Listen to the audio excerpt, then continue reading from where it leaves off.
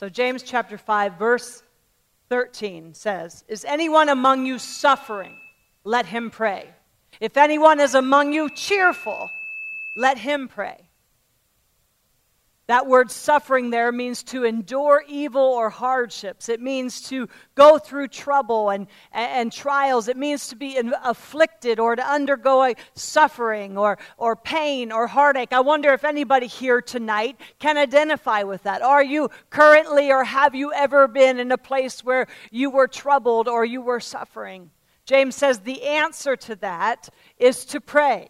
That word suffering, it's interesting. It means suffering that comes from an outside or an external circumstance or an external source. It's something that's beyond your control and you really can't influence it anyway. It's coming at you and you have no choice in the matter. I wonder if anyone's suffering tonight. James said if that's you, the answer is for you to pray. I wonder what would happen when we're suffering, when we're going through hardships and trials. Instead of trying to fix them in our own way, instead of trying to strike back or take vengeance on the person who's caused those troubles and hardship, instead of tit for tat and getting back the way they got us or getting angry and striking out against them, I wonder what would happen if we truly were in a place where we said, I'm going to do what James told me to do, and instead of fight back, instead of strike back, I'm going to just pray. I'm going to allow this thing to drive me to the Father, to drive me into His presence, because the Bible says that in His presence there is fullness of joy.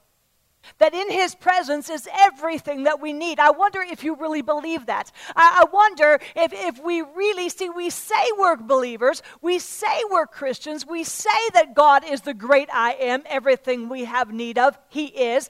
We say that, but I wonder if we truly believe it.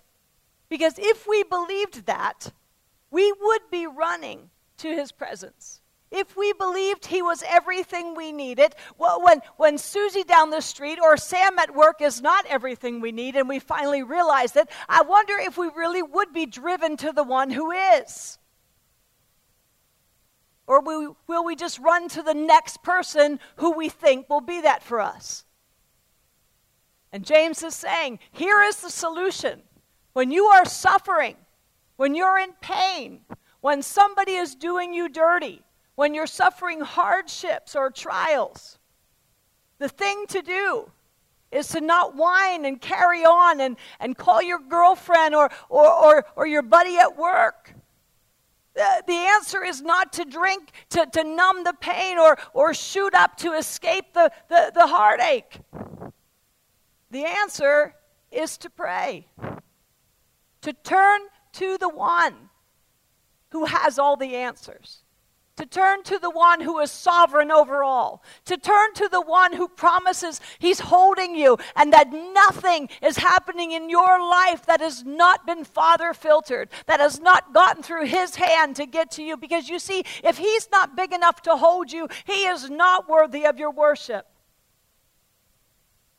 And James is saying, in those times of trials and heartache and suffering, pray. That word pray there is very interesting. It means, it's a compound word, and it means to or toward. And the other word, it means to wish or to desire. And what it's saying is, there are several words for pray in the Greek, but this one in particular means that we need to direct our prayer specifically to God. And it suggests a nearness, that we have to get near enough, that we have to turn towards Him, away from the hardship, away from the trouble, away from the suffering, away from the pain, instead of looking at that. Because how many of you would agree with me that when you're suffering, when you're in trouble, when your life is hard, all you can do is look at your issues, look at your trouble, look at your spouse who's driving you up a wall, look at your prodigal child who you feel there isn't any hope, look at your boss who's making your life miserable. All we can do is focus on those things, and He's saying, you need to direct your eyes back to me. You need to come near to me in prayer, because I am your answer. I'm not just another solution. I am the answer. I love the woman with the issue of blood. The Bible says that she had been bleeding, she had been hemorrhaging for 12 years. And Jesus comes into town, and you know the story. She reaches out and she grabs a hold of his hem, and she says to herself, if I could just touch his garment, I know that I will be healed. But the Bible says that she had spent everything she had trying to get better. That she had gone from doctor to doctor, and the Word of God says that she didn't grow better, she only grew worse. You see, she had tried everything else, and then she tried Jesus. And James is saying, how about we do it this way? How about you forget everything else, and you just run to me. You run to the Father. You pray. You turn to him. You draw near to him for your answer. And then he says, is anyone among you cheerful? He's going to cover all the bases here. And that word cheerful means to be in good spirits, to make cheerful, to be joyful. J.B. Phillips says, is anyone among you flourishing? It's interesting. My mother died in 2009, and I'll never forget. I was in the grocery store right after I was with her when she died, and I went to the grocery store to pick something up, and my heart was just so filled with pain, and she was my best friend. I just loved her dearly, and I was so sad, and I was grieving so deeply, and I remember standing in line at the grocery store, and the person in front of me was laughing, and I was thinking, how could you be laughing? My mother just died. And it struck me that while I was grieving, they were rejoicing over something. That a baby was being born at the same time my mom was dying. That somebody was celebrating something at the same time I was grieving. And that is life, is it not? And James is saying, no matter where you're at in this picture, here is the answer that you're looking for. Pray. He says, if anyone is among you that's cheerful, and that word cheerful is also a compound word. It means well and soul. It's well with your soul. Is anyone here that you could say right now, it's well with my soul? I'm in a pretty good place, Rhea. That suffering, that hardship is really, I'm getting a break from that right now. And James says, well, that's great, but you sing songs. You sing praise. I'm always struck with Kels when she's leading worship. I always grieve over people coming in at the last minute, and they haven't sat through worship. Because he so deserves our praise. He so deserves it. And James is saying, if your life is good and it's peachy keen, hunky-dory, can I just tell you what? You need to understand where that's coming from. That's coming from God. That's a blessing from God right now that you are getting in your life, and you need to direct your praise back to him and recognize where it's coming from. It's interesting, this word for cheerful is only used 2 other places in the Word of God. It's in Acts 27, I think 22 and 25. Don't quote me on that, but it's in Acts 27 somewhere, where Paul, they're going to be shipwrecked, and he has a crew of men on the ship who are panicking, and he says, cheer up, we're going to be just fine. In other words, one of the commentators I read said, really this word means peace of mind. That you can be of good cheer even in the midst of heartache and pain.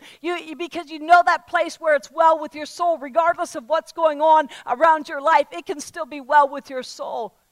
And James said, if you're lucky enough to be in that place where you can have hardship and trial and it's still well with your soul, sing some praises to God, because it's him that's carrying you through it. It's him that's doing it in you, and he deserves our praise. Doug Moo, one of my favorite commentators, says, when our hearts are comforted, it's all too easy to forget that this contentment comes only from God. Only from God. One of my husband's favorite sayings is, life is hard, get a helmet. Life is made up of hardship and pain, of sorrow and joy. of triumphs and troubles. And we never know what's around the next corner. But James is saying no matter what it is, here is your answer. Jesus is the answer. Like the woman with the issue of blood found out, he wasn't just another remedy. She had tried all those things. He was the answer, the solution to her problem. And I'm here to tell you tonight that Jesus is not just another remedy. He is the answer. Trust me with this one. I checked every place else. If you could find what you needed in anything other than Jesus, I would have found him. I checked everywhere. I've checked everywhere. And only Jesus can satisfy. And that's what James is saying. He is the answer. Verse 14, is anyone among you sick? And it's so interesting to me. How many of you have heard, this verse is, we usually quote this verse or use this verse when somebody is sick and really is ready to die. Do we not? Call the elders, they'll come and anoint you with oil. When things are hopeless, just call the elders, they'll come and anoint you with oil. It's a last resort. And what was interesting to me as I studied this, I want you to listen to the definition of sick. To be weak, feeble, to be without strength, to be powerless, to be sick, to be feeble in any sense, to be poor or weak in needs.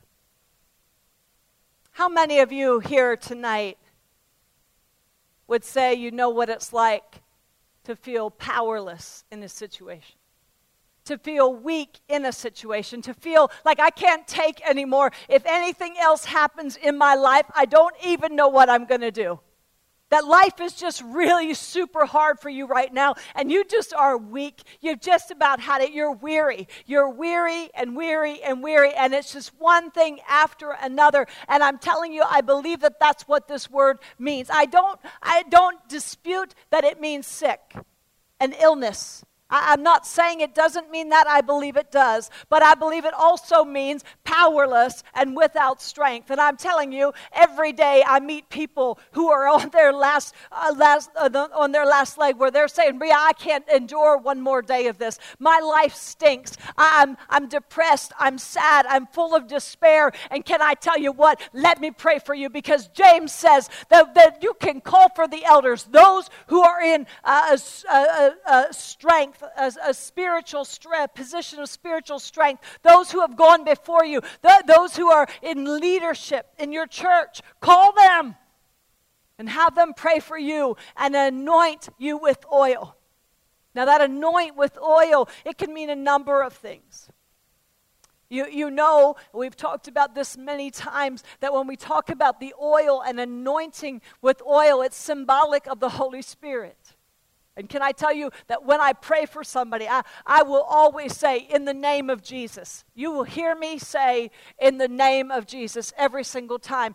Because how many of you are familiar with the scripture, one of the 10 Commandments that says, do not take the name of the Lord in vain. And that word vain means to make it void of power. It doesn't mean a cuss word. I suppose it can. It's what I always grew up thinking it meant. But if you look it up in the original language, it means don't make that name void of power. And can I promise you that when I put my hands on you and I pray for you in the name of Jesus, I'm expecting something to change. Because I will not make that name void of power. I know that there is no other name. There is no other name but the name of Jesus. And that name has power. It has authority. It will change a life, I promise you. And so when I lay my hand on somebody and I pray for them in the name of Jesus, I am expecting, Kels, we are expecting something to change. Because there is power in the name of Jesus. And we are lucky enough that he says that he is giving us power and authority. He's giving us permission to use the name that will change everything. We get to use that name. The name that every demon in hell will shrink from. Why people are afraid of that realm, I have no idea. Do you know who you are? Do you know the authority that you get to carry? And so James is saying, if any among you are weak, are powerless, are without strength, because we all get there. Anybody besides me get there sometimes. And I need some people to lock arms with. I need some people to lock shields with and say, you know what, I'm having a really bad day right now. Can you just pray for me? Can you pray? I don't want your fine sounding words. Can you pray some word of God in the name of Jesus and watch my life get strengthened again? Because there is power in that. The other day, Leslie and I were someplace, and I was just down. I was down, and I started to cry in the car, and she reached over, and she put her hand on me, and she began to pray up a storm. And I'm telling you, I got out of the car, and that thing lifted off of me like it was nothing. Because you see what the Word of God says, that we are not battling against flesh and blood. See, we got to get this deep in our spirit. I know that you hear me say this all the time, but we have got to get it deep in our spirit. I'm going to say it till we get it. That we are not battling against flesh and blood. Your battle is not against the person that's making your life miserable right now. Your battle is not against the dysfunction in your family. Your battle is not against that person down the street who's mean to you. Your battle is not against your sibling who you are constantly at odds with. Your battle is not against flesh and blood. And when you waste your time and energy fighting it there, you will not get anywhere. Your battle is against principalities and evil forces.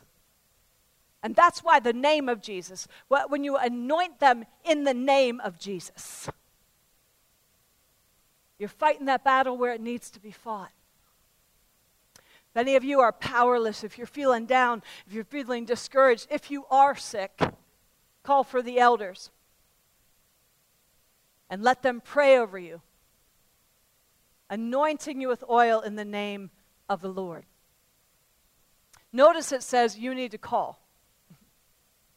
There's a place where you recognize powerlessness and you recognize I can't do this on my own. I need to lock shields. I need somebody to help me through this. And it's in that place of need where you call the elders. I've heard people say, I'm leaving the church. I was going through this issue. They didn't notice it. They didn't help me. Did you call them? Notice that James is putting that onus on us. You call them.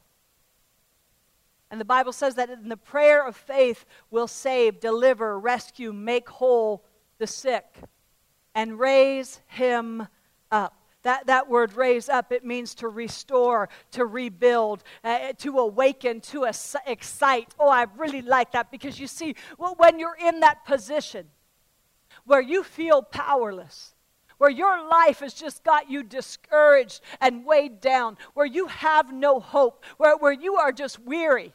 You're weary.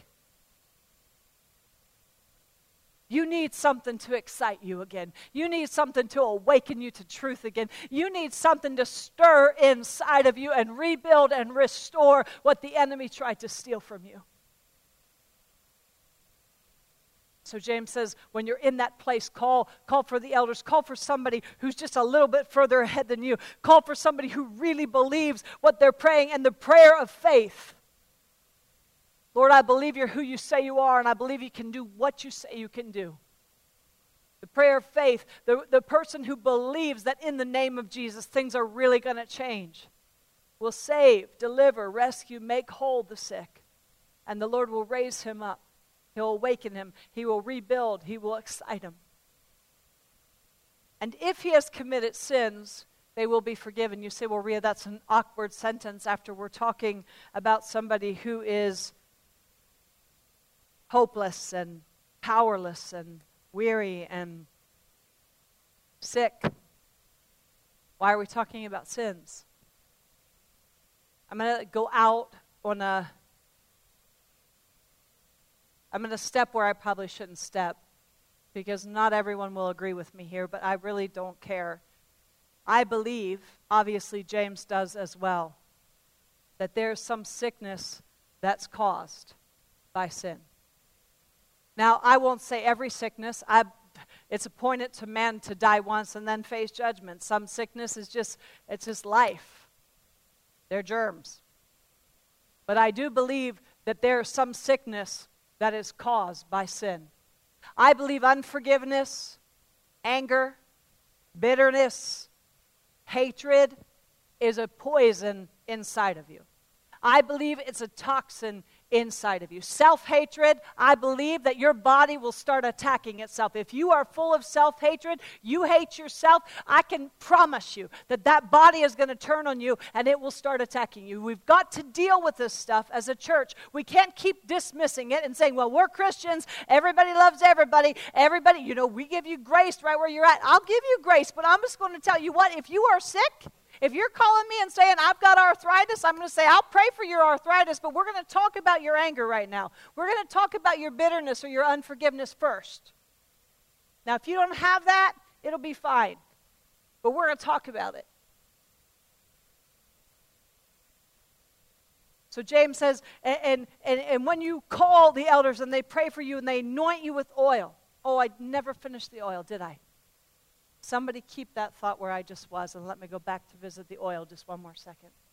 So oil can be symbolic of the Holy Spirit.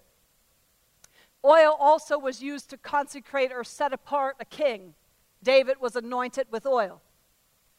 And so some commentators believe that James' reference to oil here is saying, I'm going to anoint you because I am setting you apart for God to work in your life, for God to do the miraculous in your life. I am setting you apart for the miracle working power in your life. Could be.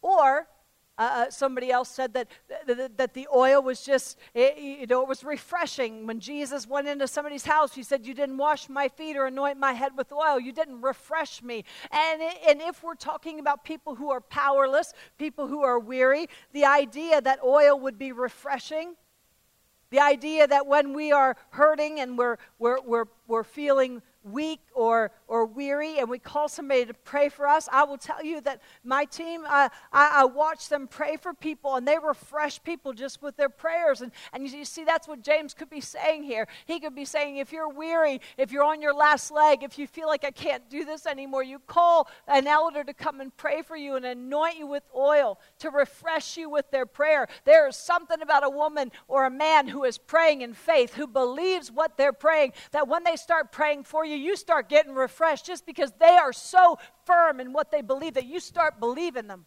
You start believing that what they're praying is really going to work because they're so convinced themselves.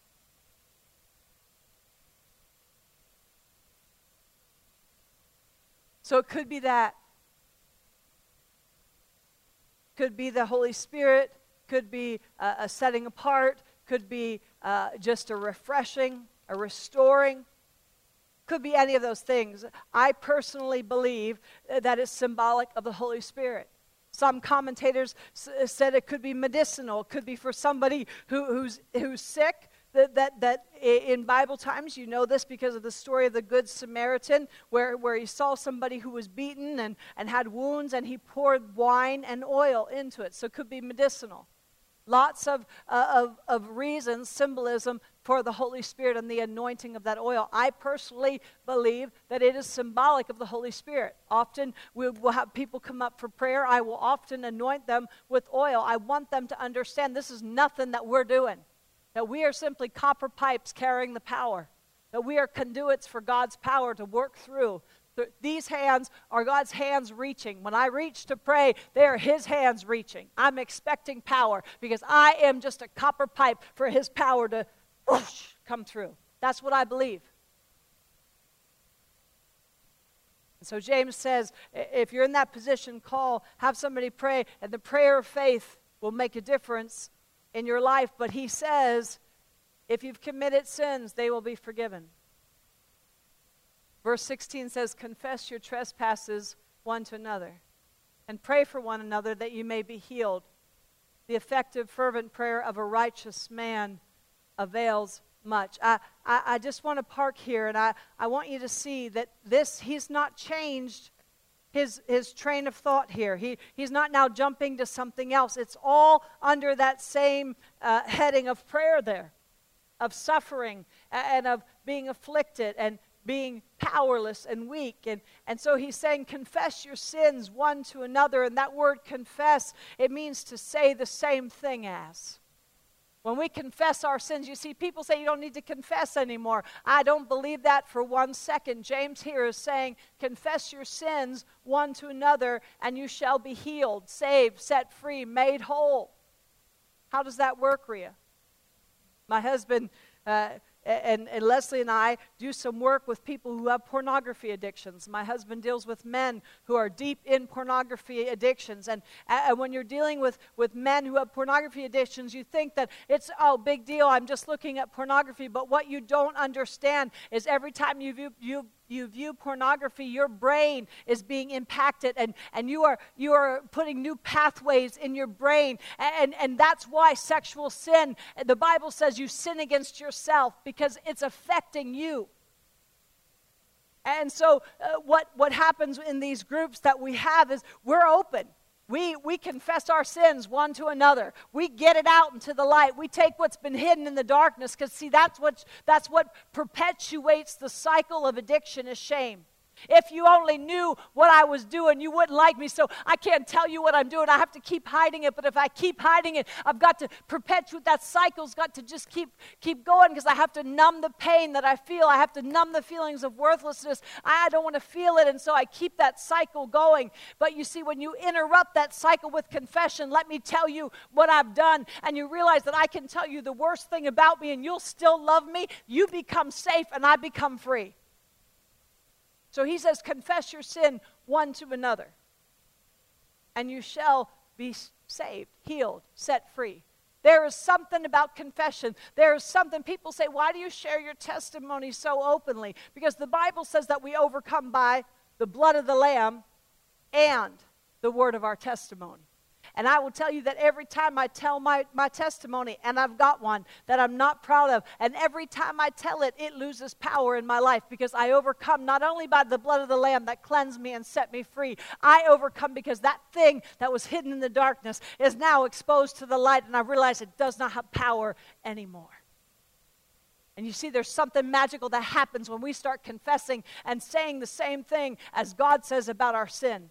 When we call it what it really is instead of what we'd like it to be, we kind of gloss it over a little bit to make it look a little better. But there's freedom when we start saying what God says about it. And we confess that to each other. This is who I am. Leslie knows every rotten thing about me, and she's still my best friend. There's freedom, there's an intimacy, there's a connection that can happen in that place when I don't have to put on a mask and be somebody I'm not to try to win her favor. My husband knows everything. Before I ever said I would marry him, before he ever put a ring on my finger, I said, I got some things I need to tell you, Dave. There's some things you need to know about me. And I remember sitting in that room like it was yesterday, and he wants to marry me. He's asked me to marry him, and I know that I have to tell him everything about my past, and he's a pastor, and he looks really good, and he's got it all together, and here I am. Lived in the muck and the mire. Not just the muck and the mire, the absolute pig pen, and really kind of liked it. And I remember him sitting in that chair and tears streaming down my cheeks saying, I can't marry you until you know this about me, because I want to give you a chance to change your mind. And I remember I closed my eyes and I just began to just let it all spill out. I told him everything I had ever done. And I had my eyes closed because I was so afraid that when I opened them up, he was not going to be there anymore. Now, he's a Brit. He's from England. They keep it all together. They don't wear their feelings on their shoulders. And so you never know where Dave's at, because he's really good about keeping those feelings covered. And so when I opened my eyes, I was shocked that he was still sitting there. But what shocked me more were the tears streaming down his cheeks. You see, there was freedom in knowing that this man could know everything about me and still want to marry me. He could know everything I had ever done and still want me. You see, that's what confession does. I don't have to keep everything under hat. I don't have to put on a mask to impress you anymore. This is who I am, and there is freedom there. Confess your sin one to another, and you shall be healed, set free, made whole. Now, that doesn't mean you go tell everybody. We have to be selective because not everybody is trustworthy. I heard a joke the other day. I don't even know if I should tell it, but I'm going to. There were 3 pastors, and they were studying this passage in James. And they were all preaching it at their churches, and they get together in a community meeting once a week with other pastors and just talk about what they're studying. And they were all preaching this passage, and they came to this place that said, confess your sin one to another.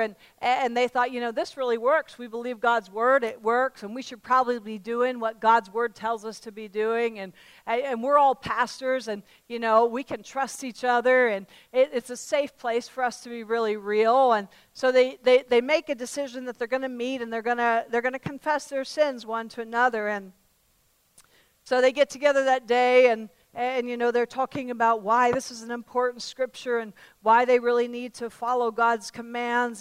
And so one of the pastors says, well, you know what, I'll go first. You're all my friends, I'll go first. And he said, I need to just make this confession. I really struggle with alcohol every once in a while, and I'm just going to be honest with you. It's a struggle that I have, and I just want to confess that and get that off my chest. And the other pastor said, well, I'll go next since you shared so openly. He said, I have to admit sometimes I lust. I lust after women, and I'm not proud of it, but I lust after women. And I'm really glad I can get this off my chest and talk to men of integrity and share this with you. And they looked at the third guy, and they waited for him, and he said, well, I just want to tell you, I really struggle. My big struggle is with gossip, and I got to go because I got to make some phone calls. But I read that joke, and I thought about this message and how we do need to confess our sins one to another. But we need to be careful who we're confessing them to, that they're trustworthy. But there's something about getting that darkness out of you. The thing that the enemy uses to try to shame you and to make you feel worthless and to keep you paralyzed. There is nothing that will make you more weary or make you feel more depressed or powerless than a secret that's eating you alive inside. We met with a friend last week, and he wanted to tell his wife something that he had done, and I watched him get that off his chest and bring it out of the darkness in the safety of my kitchen and say, I hate that I did this, but I have to share it, and I don't want this to be between us anymore. And it was eating him alive, and it was destroying him. And I watched that thing come out of the darkness and into the light. And while it was hurtful for her to hear, I said to her, now healing can start. Because that secret is out of the darkness and into the light. It's been confessed. He agreed with God on what he did. He said the same thing as God. He called it what God called it. So he says, confess your sins one to another and pray for one another that you may be healed. The effective, fervent prayer of a righteous man availeth much. You see, there's something about calling sin what God calls it, praying for one another, repenting of it, coming clean, getting right with God, and the prayer of a righteous man. Scripture talks about the prayer of a husband who's not treating his wife right, how his prayers hit the ceiling. It'll just hit the ceiling. They don't go anywhere because he's not walking in accordance with God's word. But the prayer of a righteous man, a man who's living right before God, is effective. It's powerful, and it's active, and it makes a difference in people's lives.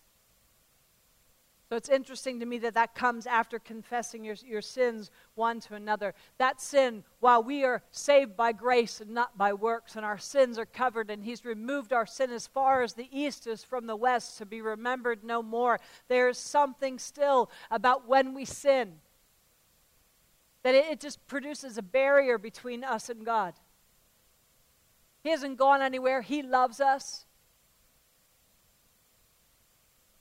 But there's just something about harboring that inside of us that just kind of puts that barrier there. And confession and calling it the same thing as God calls it brings it down. Repentance brings that down and restores that relationship again. Then he goes on to say Elijah was a man with a nature just like ours, and he prayed earnestly. That word prayed earnestly means he prayed with prayers. It means that he prayed often and he prayed fervently. It's a picture of frequency and intensity. He prayed earnestly that it would not rain, and it did not rain on the land for 3 years and 6 months. And he prayed again, and the heaven gave rain, and the earth produced its fruit. Why does James insert that right there? It just seems like it doesn't really fit. What does Elijah have to do with sickness or powerlessness or being weary or suffering? It just seems out of place, except if you realize that Elijah was a man just like us. And he did this prayer, made this huge difference. It took a land that he said it will not rain, and it did not rain for 3 years and 6 months. And then he said it will rain, and he prayed for it to happen, and it happened, and it made a radical difference. But he was a man just like you and I. And he prayed in faith. You say, well, I don't know if he prayed in faith. Well, read the story. When he prayed for rain, he sent a servant to look for clouds and look for rain, and the servant would come back and say, I don't see anything. He'd say, go look again, because I believe what I'm praying. And the servant would go look, and he came back again, and he said, I don't see anything. And he said, go look again, because I am so sure about what I'm praying. I have such faith in the God I'm praying to that I know it's going to rain. And pretty soon, the servant comes back and he says, I see a cloud the size of a man's hand. Do you know how small that would be in the sky? But Elijah knew. He knew. And the Bible says that he took off a running because he knew that there was a sound of a mighty rain that was coming. That's how much faith he had in the God he was praying to. That it hadn't rained in 3 years and 6 months. And he knew that if he just asked God in faith, that something was going to change. Prayer of a righteous man is powerful and effective. The prayer offered in faith will make a sick man well. And then in verse 19, he says, brethren. Now, remember, he's talking to believers here, and he's saying, brethren, if anyone among you wanders from the truth, and someone turns him back, let him know that he who turns a sinner from the error of his way will save a soul from death and cover a multitude of sins. Remember, this is coming off confessing your sin one to another. And if you see a brother among you, one of you, a believer, who wanders from the truth, you know what happens, don't you? Someone can be sold out, committed, laid down lover of Jesus one time, and the next have wandered from the truth, lost that passion, lost that desire inside of them. That word wander is where we get our word planet. I think it's so fascinating that it's where we get our English word planet. And you know how planets kind of stray. They don't stay stuck in the sky. They kind of move and they wander and they stray. And that's why we get our word from this Greek word. It's fascinating to me. A brother who strays from the truth, who's wandered, has slowly just moved away from the truth, and now they find themselves stuck in sin. And if you go and restore him, James says, brethren, if anyone among you wanders from the truth and someone turns him back. See, there's something about confessing when you can get all that stuff out, where you can be honest with others about where you're at and where you're living, and you know you're going to be met with love, acceptance, where you're not going to be judged unfairly and made to feel like you're nothing. I will tell you, you've heard me say this a million times, I would much sooner have a Bible study full of sinners, full of prostitutes and alcoholics and drug addicts. I would much sooner have a Bible study filled with those kind of people than filled with churchgoers. I honestly believe that my ministry, at least for me, that's where I'm more effective.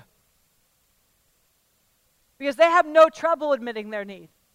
They have no trouble saying, I'm messed up, I need Jesus. They see their need for Jesus. But you see, when we've been churched up, and we've been taught to say all the right things, to pray up a storm, and to put on our spiritual mask, I got it all together, I'm looking pretty good. You see, that's Moses. Moses was like that. He went to the mountain, and he gets the 10 Commandments, and he meets with God, and the Bible says that he came down from the mountain, and his face was glowing. He had met with God, and people were like, whoa, look at his face. He's just been with God. Look at him. He's awesome. Look how powerful he is. Look how spiritual he is. Look, his face is glowing. And then the Bible says that his face began to fade, and what did he do?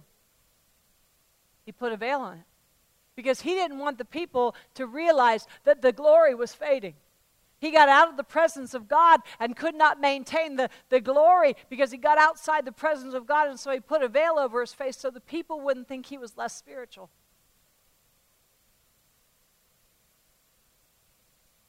That's what we're doing in the church today.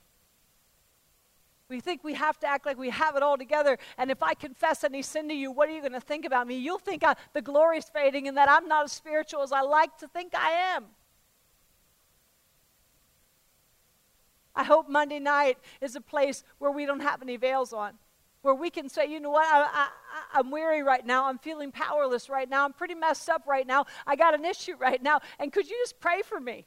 And that you know that you'd be met with acceptance, that you'd be met with arms wide open, that this is a safe place where we can be real and we can really watch the power of God work in a life and set people free. That is the cry of my heart. Because you see, I was once lost, but now I'm found. And I was blinder than anybody has ever been blind, but now I see.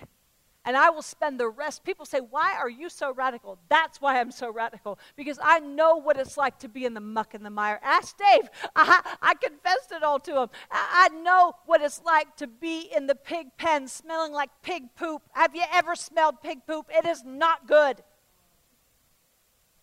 But the prodigal, he didn't even realize he was eating pig slop. How did a Jewish boy get in a pig pen? They stay far away from him. How did a teenage girl get so messed up and stuck in a pig pen? But I know what it's like to overcome by the blood of the Lamb. I know what it's like to see the power of God work in somebody's life. I am a testimony of that. And I don't care who thinks I'm radical. I don't care who thinks I'm a big mouth, way over the top Christian. I really don't care, because you see, when you're lost, when you've been lost and when you're found, you will. The Bible says that she who's been forgiven much loves much. Let me tell you what, been forgiven much.